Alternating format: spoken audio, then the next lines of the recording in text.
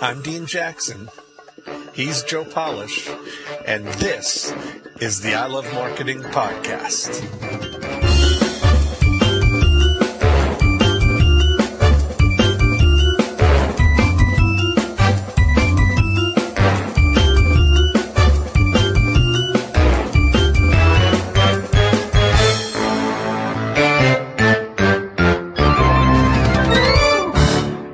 Hey everybody, it's Dean Jackson. And Joe Polish. How you doing, Joe? I'm doing good. How you doing? I'm doing great. You All want to right. tell us about your tooth troubles before we start? Yeah, I fractured a tooth a couple weeks ago, and I've had to go to the dentist several times and nearly had to get a root canal today, but I drove to the dentist, and he said, let's, kind of sit on it for a couple of weeks, see if it heals up, and if it does, then, we can avoid a root canal. And if it doesn't, then, we won't. But yeah, I fractured, my tooth in 3 different places. And so I've got a crown on it. And, wow. I don't know why we're talking about this on I Love Marketing but I guess it's something that I was just thinking, thank God for modern dentistry, because before they had anesthesia and things to numb you and the ability to make crowns. What did people do? They pulled them out. Yeah, but think about the pain, the sheer pain. Just like the pain that someone would experience by not having and utilizing the marketing techniques that we so willingly share on ilovemarketing.com on a weekly basis. That was a brilliant segue right there. Did you like that segue? I like that. Steer it right back on track. Exactly. Yeah, and we're going to talk about both of our friends, mentors, interesting all around crazy person, unfortunately not with us on this earth anymore. But that's Mr. Gary Halbert, because lots of people that I talk to that listen to I Love Marketing are always talking about, it's great to hear your story from the very beginning podcast about what you learned from Gary, and we've talked about Gary and we quote him all the time.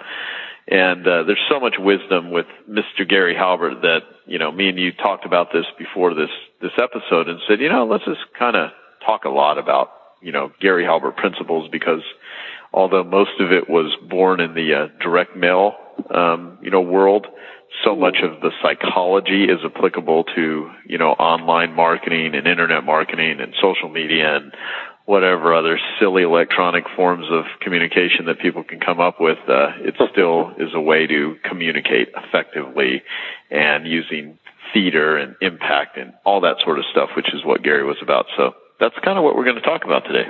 Yeah. I thought, and some of the things that I learned from Gary certainly were about direct mail, but some of the things were about psychology and about just the dynamics of how people interact with sales messages, whether they're direct mail or whether they're any type of message.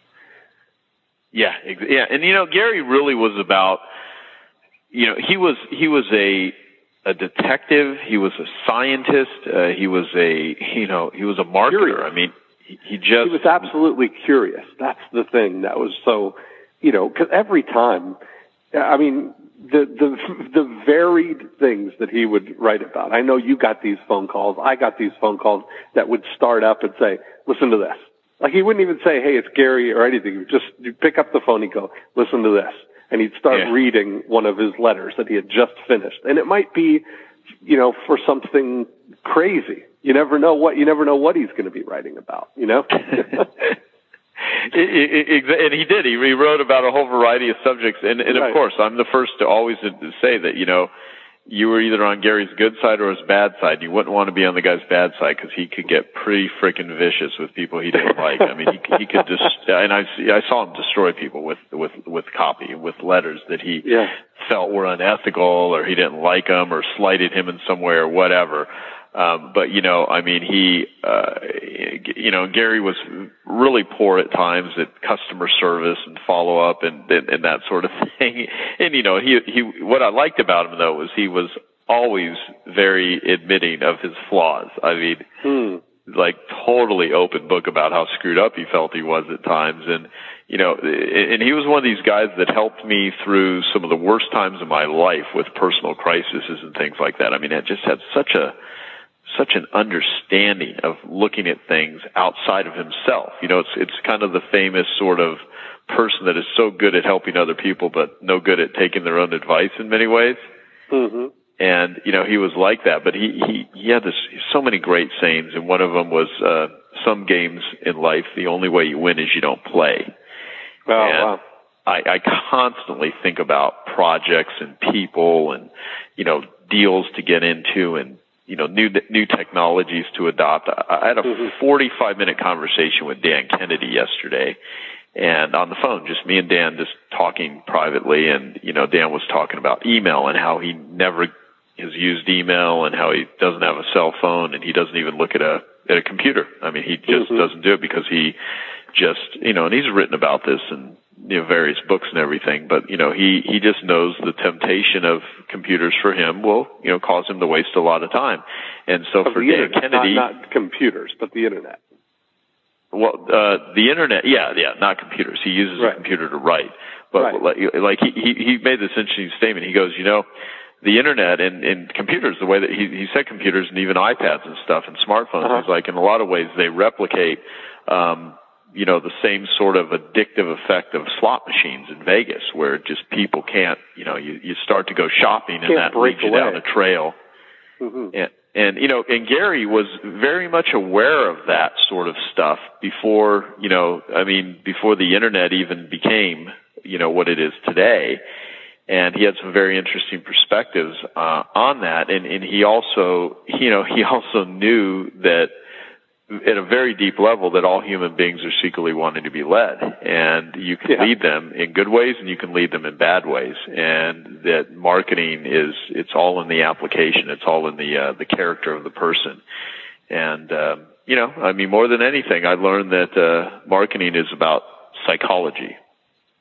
And absolutely. I've got some notes and stuff that we've put together because, you know, over the years, I did a really phenomenal consultation with Gary way back in 1997, which to this day is some of the best Gary Halbert advice that has ever been recorded. And I recorded this consultation that I paid him $11,500 for 2 days back in 1997 just to sit down and talk about stuff. And John Carlton was there, and you know, Pamela Yellen was there. A couple of other marketers were there, and we sat in a hotel. Terry Hunefeld. Terry Hunefeld, yeah. Terry Hunefeld was there. And, you know, the interesting thing is I was almost going to be there with you. We had just done a main event in California, and I was going to go, you know, I was going back to Florida, but it would have meant going back to Florida and then coming back to Denver, because you did it in Denver, right? Yeah, and it was right when I was doing some consulting with Bill Phillips, you know, at the time he owned EAS and Muscle Media Magazine and all that sort of stuff. Yeah. So those tapes are incredible. They're great. Yeah, and I ended up recording the 2 days, and there's so much wisdom that came out of it, and a lot of it I've summarized into notes and into reports and things that have been created just to capture, you know, some of the best stuff from Gary. And you know, a lot of it is just common sense, but a lot of it, you know, but common sense is not common for, you know, a lot of people. They just totally don't get the obvious. And there's a picture that I took from a chapter in Dan Kennedy's book, No BS, Direct Marketing for Non-Direct Marketing Businesses.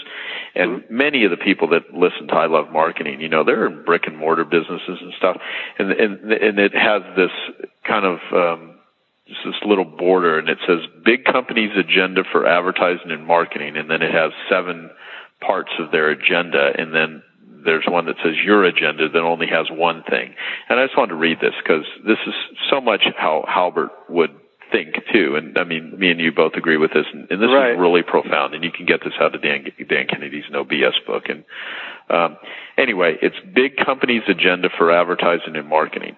The first one is to please and appease its board of directors, most of whom know zip about advertising and marketing but have lots of opinions. The second is please and appease its stockholders. Third is look good, look appropriate to Wall Street. Fourth is look good, appropriate to the media. 5, build brand identity. 6, win awards for advertising. And 7, sell something. And then your agenda, there's only one. Sell something now. Right. What your agenda should be. That's absolutely true, isn't it? Yeah. I mean, it's like that's the agenda of, of all of your advertising and marketing is to sell something now. And, that's, so many people get so caught up in stuff. And Gary just, he would always talk about, his newsletters is like a big meat cleaver that would cut through the sea of humanity. And he wrote about that, the very first newsletter I ever read in 1992, way back in 1992, almost 20 years ago. And, so we're going to talk about, let's kind of get into it. And, sure. And I'd like to just rattle off some things. Gary Halbert's continuity keys. The first one is get attention. The second is convert fresh, wanted, finished, timely sort of leads. So convert these people, that, are new, that want your stuff, do it in a timely manner. And the third thing is keep, addictiveness and stickiness so that, you bond with people and they will keep coming back. And he said, people will do business with you because they want what you have. They will keep doing business with you because they like you. And, so part of it is just, just bonding with your clients. And so, but again, you know how I typically go on tangents on I Love Marketing here, Dean. So I wanted to, kind of give you an opportunity to sort of direct this any way you'd like, and if not, you're just welcome to let me go. Well, I think what would be valuable is, we've both had so many lessons that we've kind of learned from Gary specifically. I think it would be good to kind of go a little back and forth and kind of share some of the lessons that we learned, because I would say that perhaps one of the biggest lessons that I learned from Gary was not even really about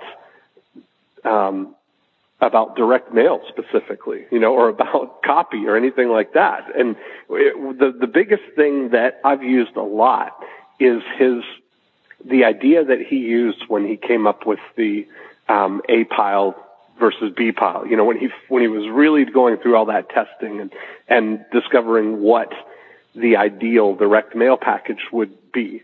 And he, the way that he did it was imagining that he could only mail one letter and he had to get an order or he was going to be beheaded.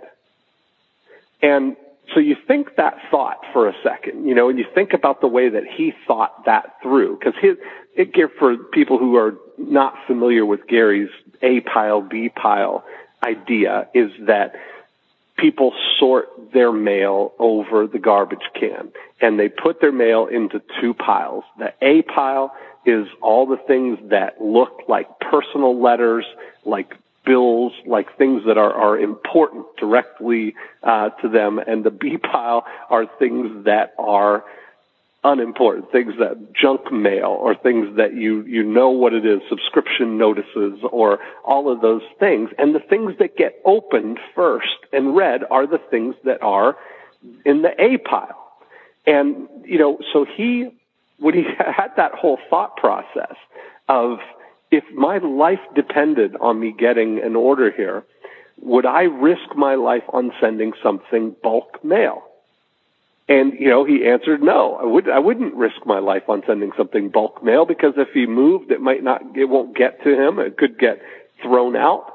So that was his idea of, if my life depended on it, I'd send something first class, and I'd make sure that instead of using an indicia or using a meter, that I'd use a real stamp, and probably 2 or 3 stamps, so that they'd know for sure that it's a first class letter and it's not bulk mail. Then, he said I wouldn't risk my life on putting teaser copy on the outside of an envelope, because I wouldn't want to just get that wrong idea. So what he did was make it look just like a personal letter only to that one person. You wouldn't want to tip people off that this is, that we're mailing this to a bunch of people. Do not make it look like a mass mailing. Make it look like one letter for one person. And that way, you've got two of the most important things that, for a direct mail package to be successful, you've gotten it delivered and you've gotten it opened. And, if you break those, things, if you don't get your letter, delivered and you don't get it open, then there's no chance that they're going to place an order or that they're going to buy what it is that you're selling. Yeah, so, no matter how good the offer or whatever it is you're selling, it's got to get delivered and opened first. Yeah. Continue. And, when you really think about that, even as important as the breakthrough is, as important as the actual, we all know now that, to make something look like an A-pile letter is the very best thing is a hand-addressed envelope with live stamps and, that looks like a personal letter. But that thought process that got him there was really that thought of, what would I do if my life depended on it? Not just if I'm trying to save money and get the most cost-effective response. He's always into getting the most impact that you can, and using that carried on into what he would put in the envelope. Because as soon as you open the envelope, that's why he was such a big fan of grabbers, is to kind of, once you open that envelope, to suck you into the envelope. There's probably nobody who's mailed more dollar bill letters than Gary Halbert, or been responsible for more people mailing dollar bill letters, where you put a real dollar bill at the top of the letter. And that's for sure going to get somebody to open it and look at it and at least say, what's this about? And so he started using dollar bills, using any rubber bands, aspirin, anything you could possibly think of. He had a great way of, getting somebody's attention with that and sucking them right into the letter. And then once you start reading the letter, the job's almost done, Yeah, and again, if everyone listening is only thinking, well, I don't even do direct mail, so how does this apply to me? You miss the whole point, that what you just said, Dean, because it's, the same thing. If you're going to send an email to someone, right, or you're going to, it doesn't matter if they never open your email, it's irrelevant. Well, that's exactly right. And that's where, I use that thinking a lot in the emails that I send, because it's the same thing. It's so easy when you're emailing, thousands of emails at the same time, or hundreds of thousands of emails, that you kind of, think about the forest that you're mailing to. You think about everybody, you think about the group that you're mailing to, but the reality is you're mailing to individuals, and so you start thinking about, what would it take to get this one person to open this email and get that one person to click through to the link or respond to this email? And it's exactly the thought process that when we were talking about more cheese and less whiskers a couple of episodes ago, the email that went to the restaurants that said, do you do birthday parties? That's just that's an email that you would send to one person. And that's kind of like, the modern day equivalent of Gary's thought is that people, scan their email over the garbage can, literally over the delete button, and you've got to look at the subject line and the everything about that email that makes it seem like an A-pile email. I mean, that's the modern day equivalent of what he was talking about.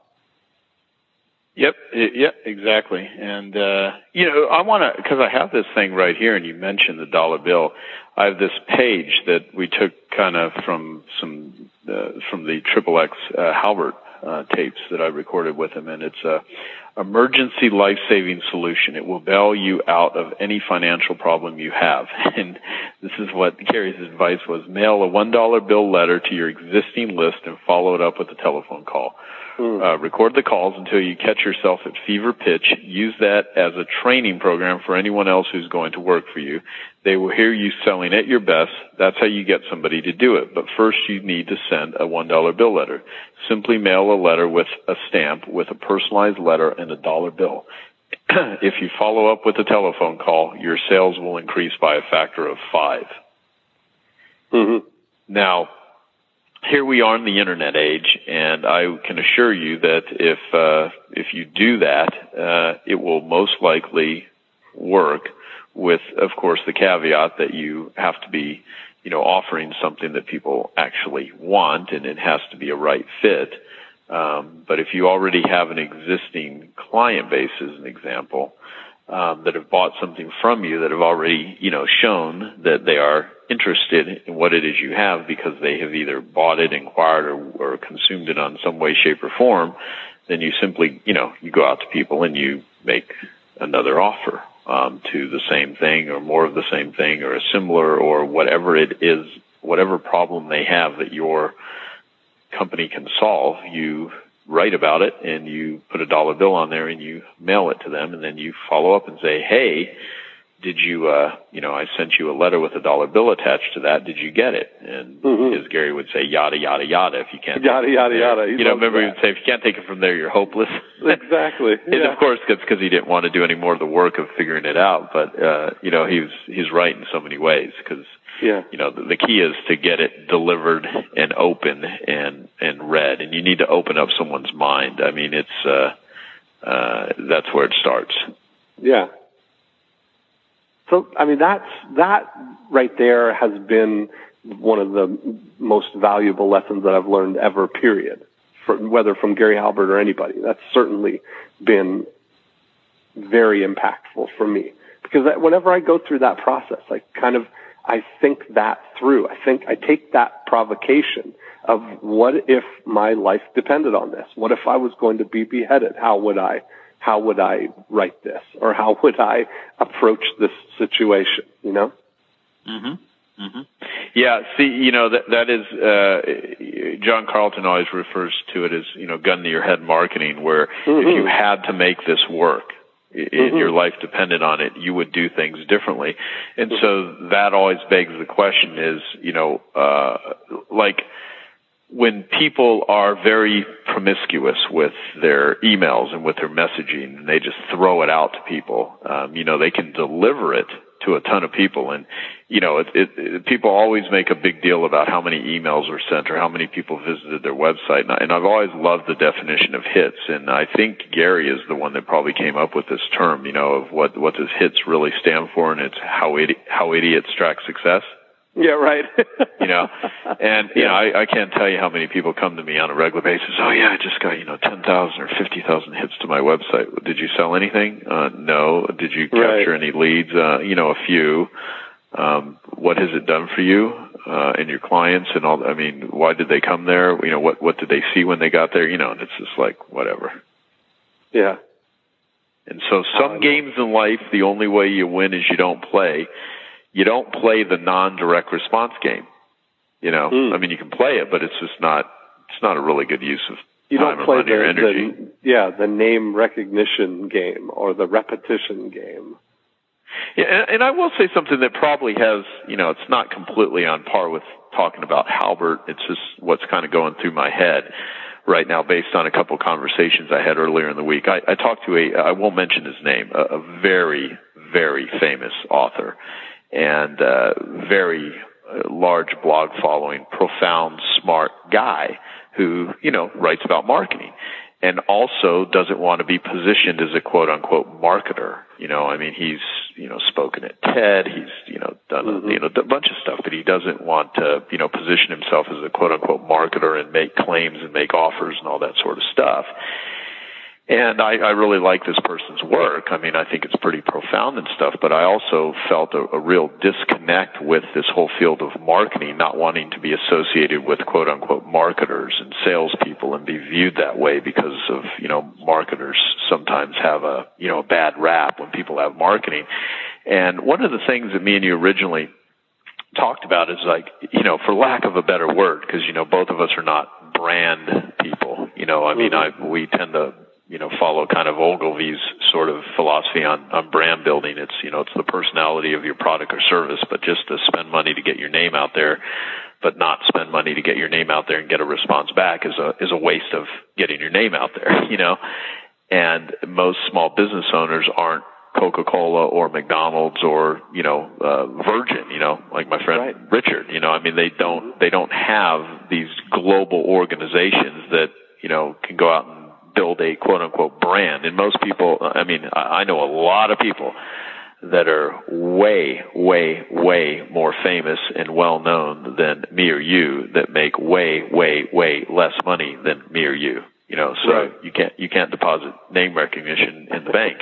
Right. And so basically, we talked about, rebranding how people think of marketing because, we believe marketing is such, not only is it an incredibly noble profession, it is so damn important because the greatest inventions, the greatest problems, solutions, everything from medical breakthroughs to innovations to, everything from, helping humanity in all different kinds of forms, from disease and homelessness and dictatorships, and everything boils down to communication and marketing. However people want to disguise it, things that move the world, things that move the dial are done by marketers. They're done by salespeople. And there are just still way too many people that hide the fact that they love marketing, and they make excuses for it because someone will point to some unethical marketer and they try to, give the entire, industry a black eye. Just because, there's some crappy junk food, does that mean food is bad? You don't see people running around saying, oh, that evil food. Right. Well, try surviving without food. You're not going to, do well. And, try surviving in business without marketing. And so I always want to bring up that, when you listen to these I Love Marketing calls, of course, we believe that all money earned ethically is a byproduct of value creation. And we talk constantly about, don't promise things you're not going to deliver. Take care of people, treat them well. The lifetime value of your client is predicated on delivering, a great experience and great products and services and treating people well so that they refer you and they want to do business with you over and over again. That's a given. That's how both me and Dean think about all this. And the point is, be proud of being a marketer, and if you run across people that are anti-marketing, sometimes you can have a communication with them and they kind of get it and they understand where they were, wrong.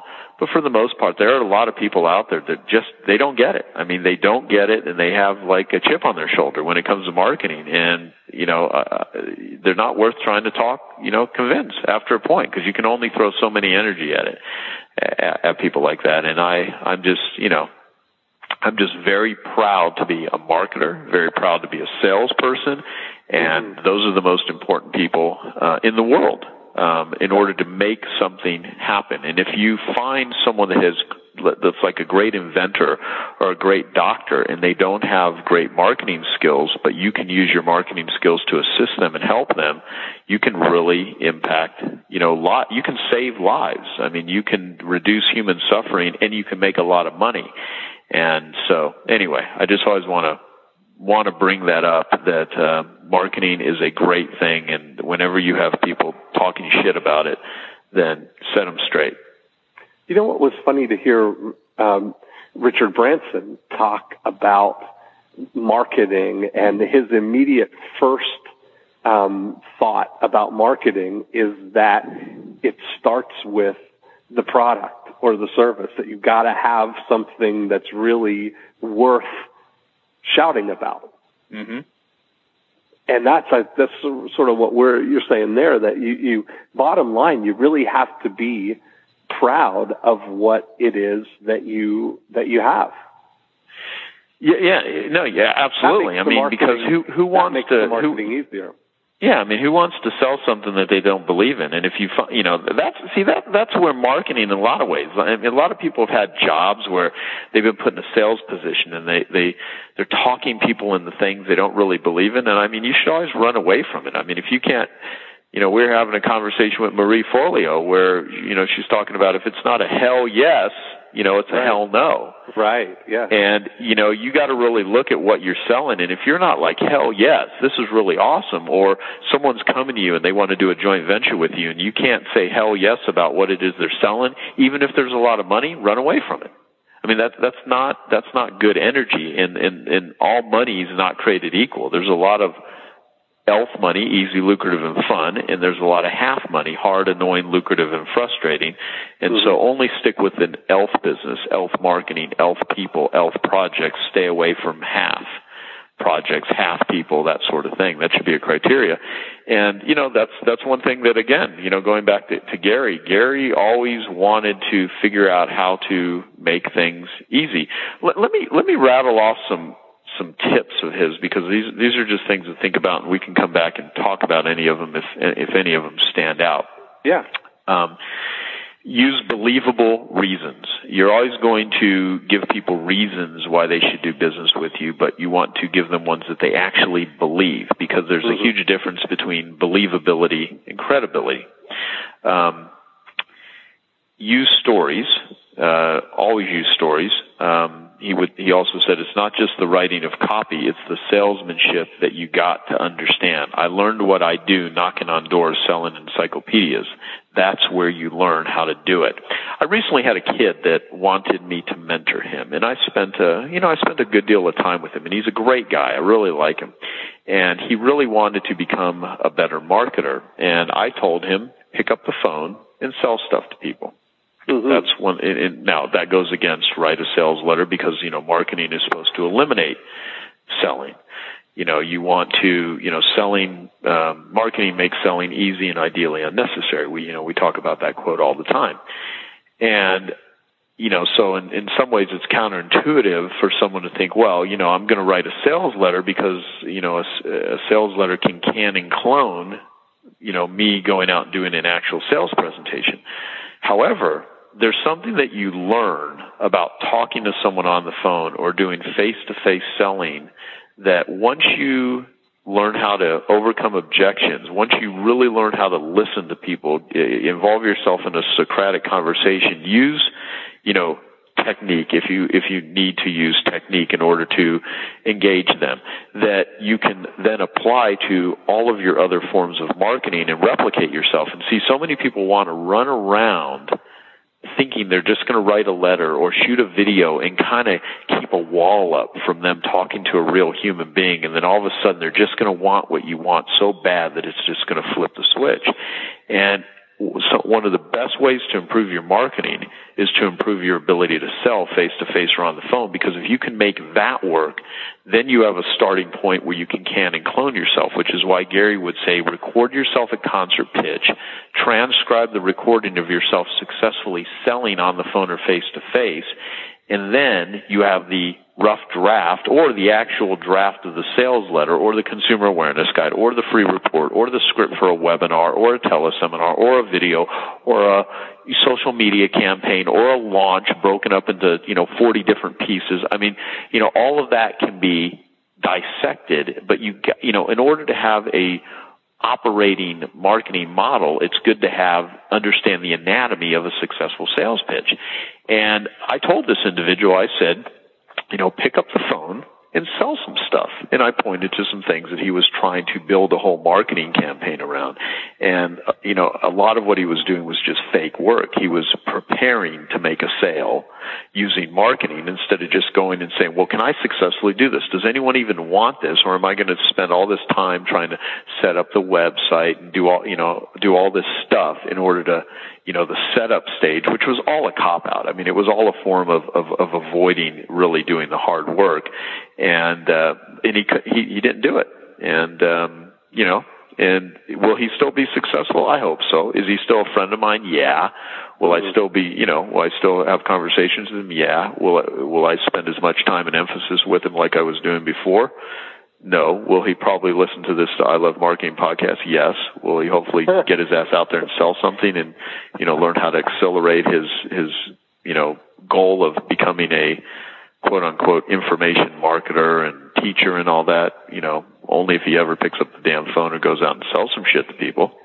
So you can't really shortcut that process almost, can you? I mean, I think that the reason that you and I have such a deep understanding of marketing is that we have both had that experience of being face to face with people. Oh yeah. I mean, it in a lot of ways, Jehovah's Witnesses, Mormons, they make really great salespeople. I mean, that's why there's a lot of phone centers and stuff in Utah. I mean, when you're, thrown out there for 2 years to go and, talk to people and get rejected over and over again, I mean, it kind of teaches you how to interact with other people and even, trying to sell them and convince them and engage them in a conversation over something that the vast majority of people don't even want to talk to you about. Well, I mean, we're not even telling people to, go on a mission. I mean, we're saying literally, if you have something that people want, to go out and talk to them and don't try to shortcut it. Yeah, there are so many people that try to be, me and you are information marketers, and there's one thing that me and you have in common. Both of us were not information marketers first. You had to figure out how to make real estate work. Right. I had to figure out how to make my carpet cleaning business work. Yeah. I had to first learn how to sell. I then, with that sales background, learned how to apply that to marketing so I can and clone my sales process and actually eliminate selling. Because face-to-face selling is one of the biggest wastes of time on the planet once you learn marketing. But if you don't even know how to do it, it's really rare. Not that it never happens, because there are situations where people, that are extremely introverted that just learn how to write really great copy, and they never have to talk to anyone, and they can send out a sales letter, they can set up a website, they can, assemble other people to do not that that's not doable, but I'll tell you, I mean, if given the choice, I will always put my money on the person that's literally had to sell anything door to door, even starting with newspaper subscriptions as a kid, or painting on curbs, or having a lemonade stand, or selling, Kirby vacuum cleaners. I mean, even stuff that people find as annoying sales presentations, the training that you get out of that. I mean, if people are still having a struggle, figuring out how to market, I mean, in a lot of cases, go and work in a phone room for 2 weeks. And just I mean, well, it sounds like insane advice, but it will be some of the best advice that I think you could ever give somebody. Yeah. Well, I'll tell you that the thing that really switched me out of the cold calling and prospecting and doing, having to go out and individually look for prospects was, I've shared the story of using the direct mail postcards to generate leads. And that's a concept that I learned to go deep with from Gary Halbert. It's this whole idea of using, baby steps to just start by getting the name, address, and telephone number of everyone who's likely to be your customer. Yeah. And doing the lead generation. Now, I think that I had such an appreciation for it when I actually learned it and saw how that could replace that prospecting that I was doing. I think you have that kind of, there's this real depth of appreciation for it when you know what it's like to go out and manually generate those leads or generate that business, just like you out door knocking and handing out, talking to people about getting their carpets cleaned. It's a whole different thing. Yeah. I mean, I can even say that even the people that have tried to knock off selling stuff to carpet cleaners that have never cleaned carpets themselves, that never had to go out there and sell jobs and hustle jobs themselves, they just don't do as well. People that want to be gurus and experts and teachers and seminar speakers, but they get up and they talk about things that they've only done in their, dreams, or that they read in someone else's book, or attended someone else's seminar, and they're like, hey, I want to do that. We always have this conversation, not me and you always, but me and like several other people, where someone comes to a seminar and they see hundreds of people in a room that all paid $1,000, $2,000, $3,000, $5,000, whatever, a person. And, I'm doing a $10,000 a person event in, New York in August, and for 2 days. And, I don't do cheap events. And, they look around the room and everyone does the addition, but no one does the subtraction. Right. and realize that, there's actually a lot to this. It's not just a simple business, and to put on a good event, there's a lot going on backstage. And, a lot of people aren't willing to do that. They just want to, they want to go, boom, I want to be a guru. I want to be an expert. I want, I want my name on the cover of a book. Well, have you actually done anything? Have you really done what you are telling other people to do? And I understand the mindset of carpet cleaners really well. Why? Because I'm one of them. Even though I've not cleaned a carpet in a long time, and every once in a while I'll go and I'll clean a carpet with one of my clients and stuff just to kind of keep myself in the loop, and, more so for photo shoots and, blatant marketing campaigns. But, I used to be the Arizona director of the Carpet and Fabric Care Institute in Arizona. I used to bring the educational classes. I got really involved in carpet cleaning. I set up ethicalservices.com, where people can go and type a zip code in anywhere in the United States, and they can find an ethical carpet cleaner that 100% guarantees his work. I'm very involved in the carpet cleaning industry. And I understand the mindset of them because I was one of them. And so if you really want to help people, you should really understand what those people are going through, and you should really understand how to go out and sell stuff to people that and then once you have successfully done it, now here's how not to be a dumbass. Once you've learned how to sell successfully, then put that into marketing. Can and clone yourself, replicate it, write a sales letter, record a video, put up a website, improve the copy and communications and the offers, build a list. Do all those things that marketers do. And if you don't know how to do all those things, the beauty of I Love Marketing is we've already go through past episodes if you haven't listened to them. Listen to the interview we did with Tellman on how to build a list. Listen to the interview, look at the past list of people that we've done interviews with, and the topics that me and Dean have talked about, because we cover many of these subjects in depth. And if you've been one of our faithful listeners of I Love Marketing, go back and listen to a couple of the first episodes, or read through some of the transcripts, because the stuff that we said in the very beginning of I Love Marketing, which is golden. There's so much great content, and it's free. We're not even selling anything there. We have an event coming up, and, we have some things we recommend here and there, but, this is pretty much, valuable content that's just free. You'll hear it differently. And if you went out, and when I say you, I'm talking to you listening, the person that's, hanging upside down on an inversion chair with an iPod in their ear. That's how I think most people listen to I Love Marketing. If you went out and sold something for the next week or two, or you actually, sent a dollar bill, and you then followed up with, 15, 20, 100, people, you're going to hear all of the advice that we're given on these calls differently, and I think you'll just get enhancements out of that. So, Dean, can I share 7 Halbertisms? I'd love it. Okay. 7 Halbertisms. 1, advertising should be and marketing must be salesmanship multiplied. Capture yourself selling and then engineer it so many people go through it. 2, marketing is a matter of impact, theater, and drama. 3, this is all about arithmetic. We are in the arithmetic business. 4, the longer and more bold the guarantee, the better. While you wait to get the money, bond with them. 5, marketing is the lifeblood of your business. Everything else is a diminished return on your time. Marketing is the ultimate delegation, replacement of a sales force. 6, there's no growth without injury. People will do anything to remain in their comfort zone. Information is very important, but you got to do it. 7, the first condition of success is the feeling that you deserve success. If you don't have that, you'll never have success. The second thing is that you have to believe success is possible. And see, one of the ways to believe that success is possible is to go out and prove that you can actually do it and keep doing it. You know, anything worth doing in life is worth doing poorly.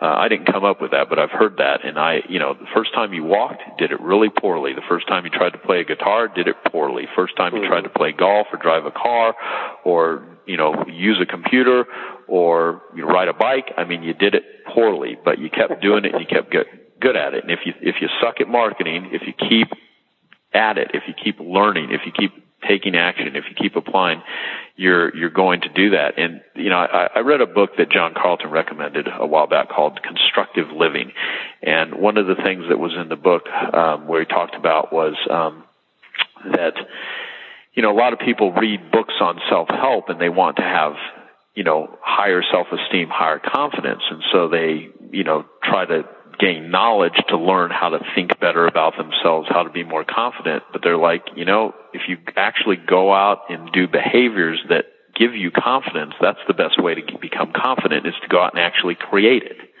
And so to be confident in your marketing, it's the same thing. It's the same thing. And not that it won't come, and not that there isn't such thing as luck, because there is. There are such things as luck. However, I would tend to, put my emphasis on things that you can control. Mm-hmm. And your luck will get much better if you actually just go out and take action and, are doing sales and learning marketing and swinging bats and all that stuff anyway. So, yeah. See, it's kind of weird. After I go to a dentist, I get in sort of a weird kind of cranky mood because my mouth was hurting earlier. So I feel like today I've just been kind of like bitchy and talking. Well, don't take it out on me. Yeah, I'm feeling very, very hurtful right now. Oh, man. And I really think, if we can get everyone on I Love Marketing to go to Amazon and buy like the Jerky Boys' greatest hits and create a gigantic surge of resurgence to the Jerky Boys, and then if they actually like that twisted form of humor from years ago, and they actually made a post that I heard about the Jerky Boys on ilovemarketing.com. We could create a brand new movement bringing back the Jerky Boys. Or maybe we can even do it for Stretch Armstrong. Remember those little toys as a kid? Yeah, exactly. Why is Stretch Armstrong not around anymore? I don't get it. You got to imagine a Stretch Armstrong is more important to a kid than like a smartphone. Now all the kids want their iPod Touch. So they could be like, what about the Stretch Armstrong iPhone app? See, and if there's someone that's younger than probably like 30 right now listening to this, they're like, what the hell am I talking about? What was the Stretch Armstrong? Exactly. Maybe find one on eBay or something. Okay, so Dean, let's how are we going to wrap this up? Well, I want to share a couple of more though. I feel like we're just getting started here. No, we aren't. We're going to continue to talk about Halbert, but I wanted to. My big takeaway, like from today, or the big takeaway I want to have for our listeners is, get your ass out there and sell something and record your stuff in concert pitch. That would be one great thing to have. If you've not done it in a while, call people and talk to them and record yourself and, tell them, say, I'm going to make an offer to you. I'm going to talk to you about something we got going on. Do you mind if I record it?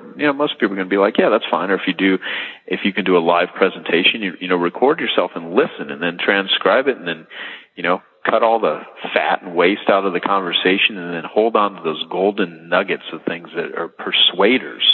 We're going to, at our conference we've got coming up, we're going to go through the profit activators. Mm-hmm. Which is going to be freaking awesome. But again, you want to look at what are your persuasive abilities and how can you then integrate that into marketing? So yeah, go ahead through some of yours. Well, one of we kind of touched on it a little bit with the lead generation, because he was a big fan of two-step marketing, where you would run a lead generation ad and then follow that up with a sales letter or with more information or a sequence of things to try and bond with people and present whatever it is that you have for them. And one of the ideas that he shared was, because he's always had these great analogies, and he talked about how these little tugboats can move big ocean liners. Do you remember when he would talk about that, about how it doesn't, it seems unlikely, how can this little tugboat move this big boat? And how it starts is they shoot a little, rope with out of a little gun up into the ocean liner, and somebody up on the top grabs it and they start pulling that in. And as they're pulling, the rope gets a little bit thicker, and then it gets a little bit thicker, and then it turns into the big chain that is attached now to the tugboat. And that, with that sort of a grip on it, it can move that ocean liner in any direction. But it couldn't start out shooting the big chain up over the bow. They had to start by just throwing the thinnest rope that they could throw up over the top there. And as it's reeling in, it's getting thicker and thicker and bonding more and more. And, that sort of analogy or metaphor or whatever a literary device that is really an incredible visualizer for what you're doing with your prospects. You're starting out with just the loosest thing, just the lightest kind of bond to them, an offer for a consumer awareness guide or an offer for a free report, which now every time you communicate with them, that bonding gets a little bit stronger, and you're able to direct people into a place that you want them to go. That was pretty profound for me when I kind of... No, it is. And so, yeah, I mean, what we're doing is we're giving people... So I guess what you're saying is we're giving people a bunch of little ropes so they can get their little tugboat pulling the ocean liner. That's exactly right. That is powerful. It's powerful. What do you think the Jerky Boys would say about that? And people that don't know who the Jerky Boys are like, what is he talking about? Exactly. What is he talking about? Yeah, they're actually... there's going to be a big thing on Amazon, and the Jerky Boys are going to come back in resurgence. Yeah. I mean, we are starting to get Oprah power here on I Love Marketing. I mean, we have enough people listening where if we tell someone to go buy a book, it's going to turn people into bestsellers and stuff. We got, it's kind of like it's not even about Joe and Dean anymore. This has become a movement. I mean, there are I Love Marketing little meetings that are going to be popping up on meetup.com. I think there's going to be a national holiday soon that's going to be, the I Love Marketing Day, which it should be. I mean, certainly I can see about, several holidays that should be replaced with I Love Marketing as the day, because that would be a heck of a lot more impactful. I Love Marketing Day. Let's just set the holiday right now. It's September 21st for September 21st, 2011, the official I Love Marketing Day. There we go. Where are you going to be? If you really love marketing, if you're one of those passive sort of listeners that really just this is your, morning entertainment while you commute to work on your Segway, that's not as important as someone that's going to actually be at the official launching pad in Arizona, on September 21st. The official launch pad of I Love Marketing Day, September 21st. I love it. Yeah, I do too. Let's see what else I want to share here, because, let's do this. There's so many little cool things that I got from Gary Halbert here. I'm going to read this one thing. Master Checklist, What People Want. And this came out of a book that Gary very much liked by Vic Schwab, How to Write a Good Ad, by Vic Schwab, on page 22 and 23, What People Want. And I'm just going to rattle through some things, and none of this is going to be overly profound, but it'll be a good thing for people to hear.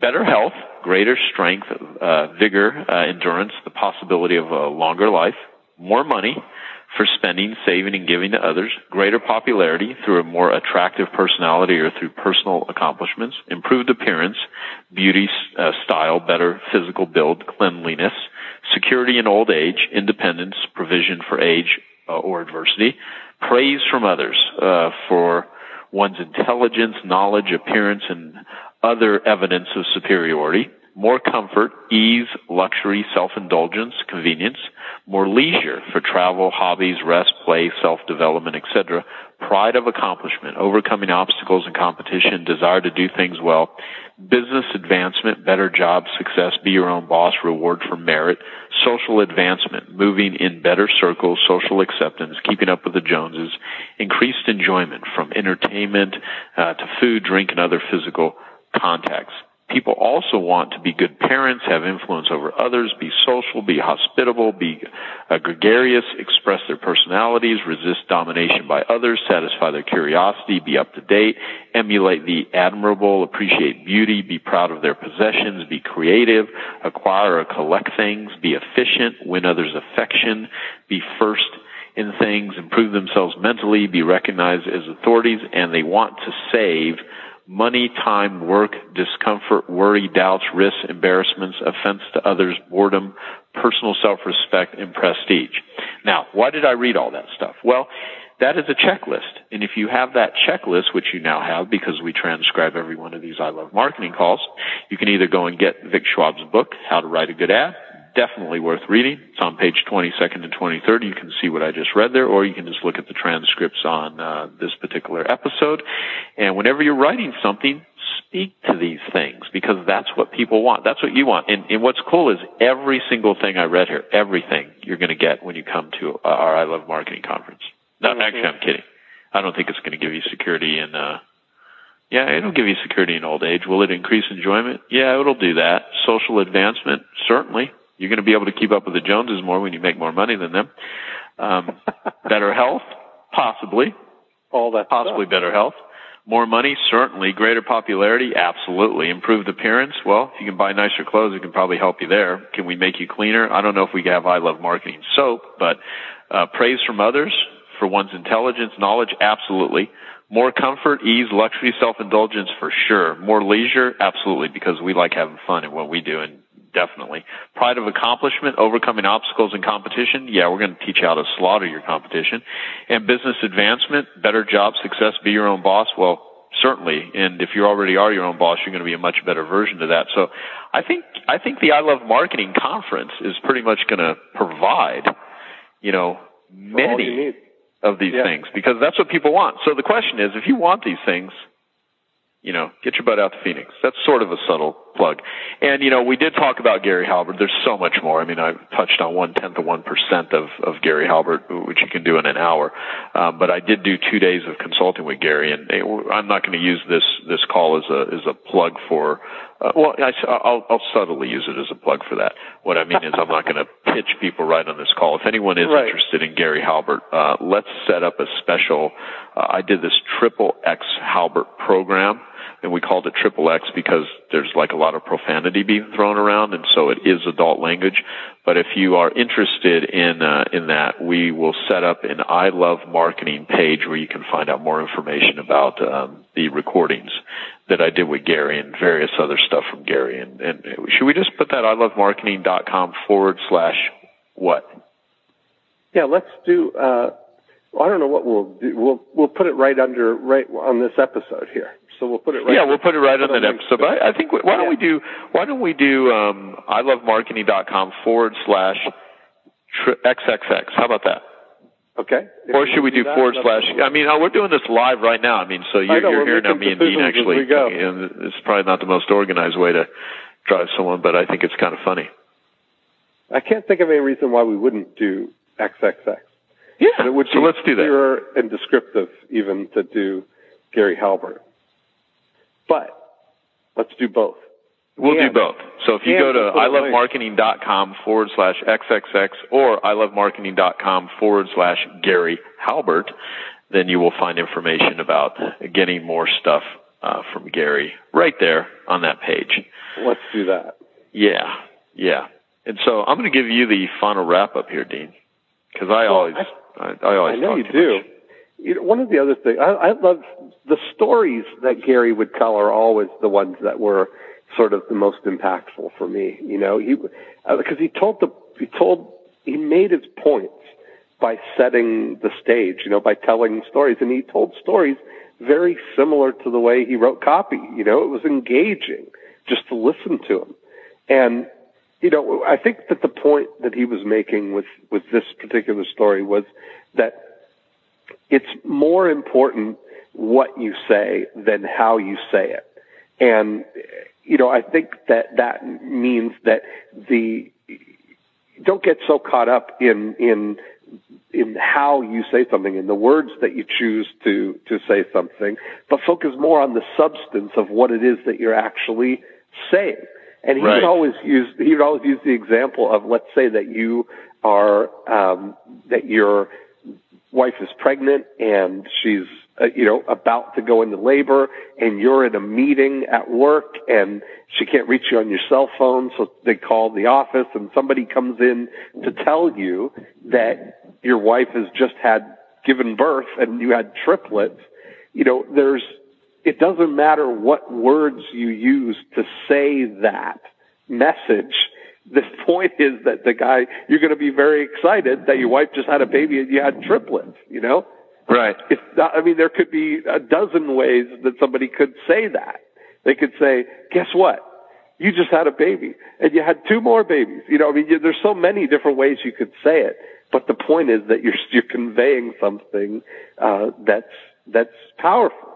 And I think that's, when you look at what your, good words can't mask the message that you're saying.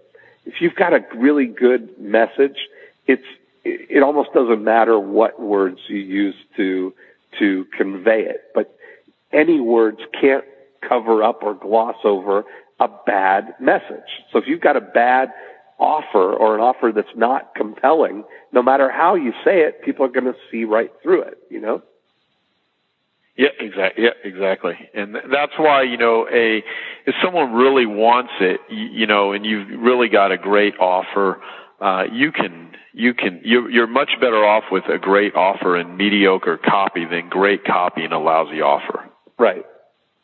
That's another way of saying that same thing. Yeah, absolutely.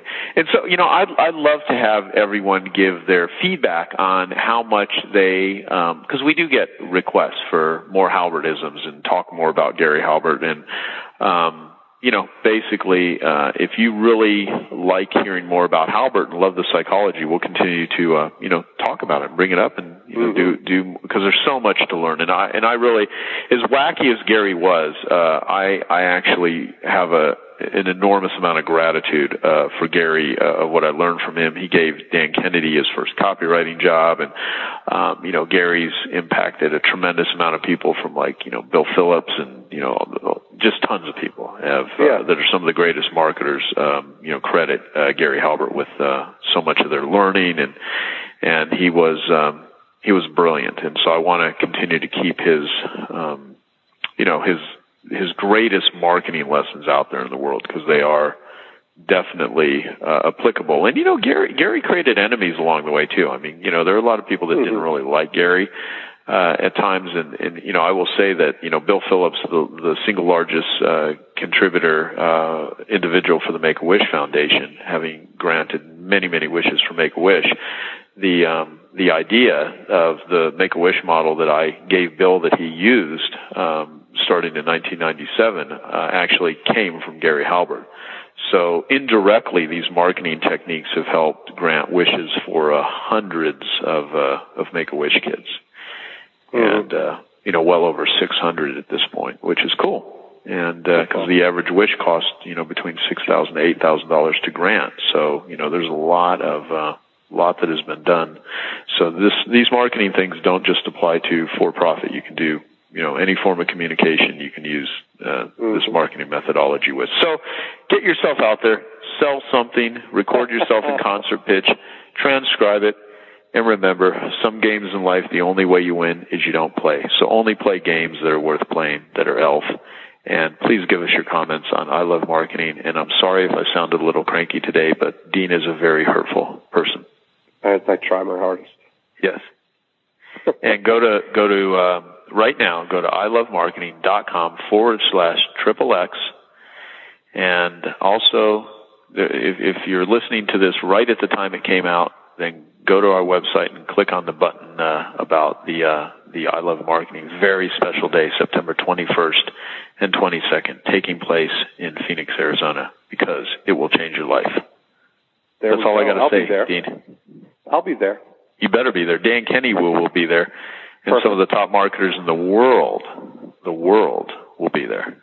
So make it happen. All right, guys, let's wrap up. Thanks for listening, and we will talk to you next time.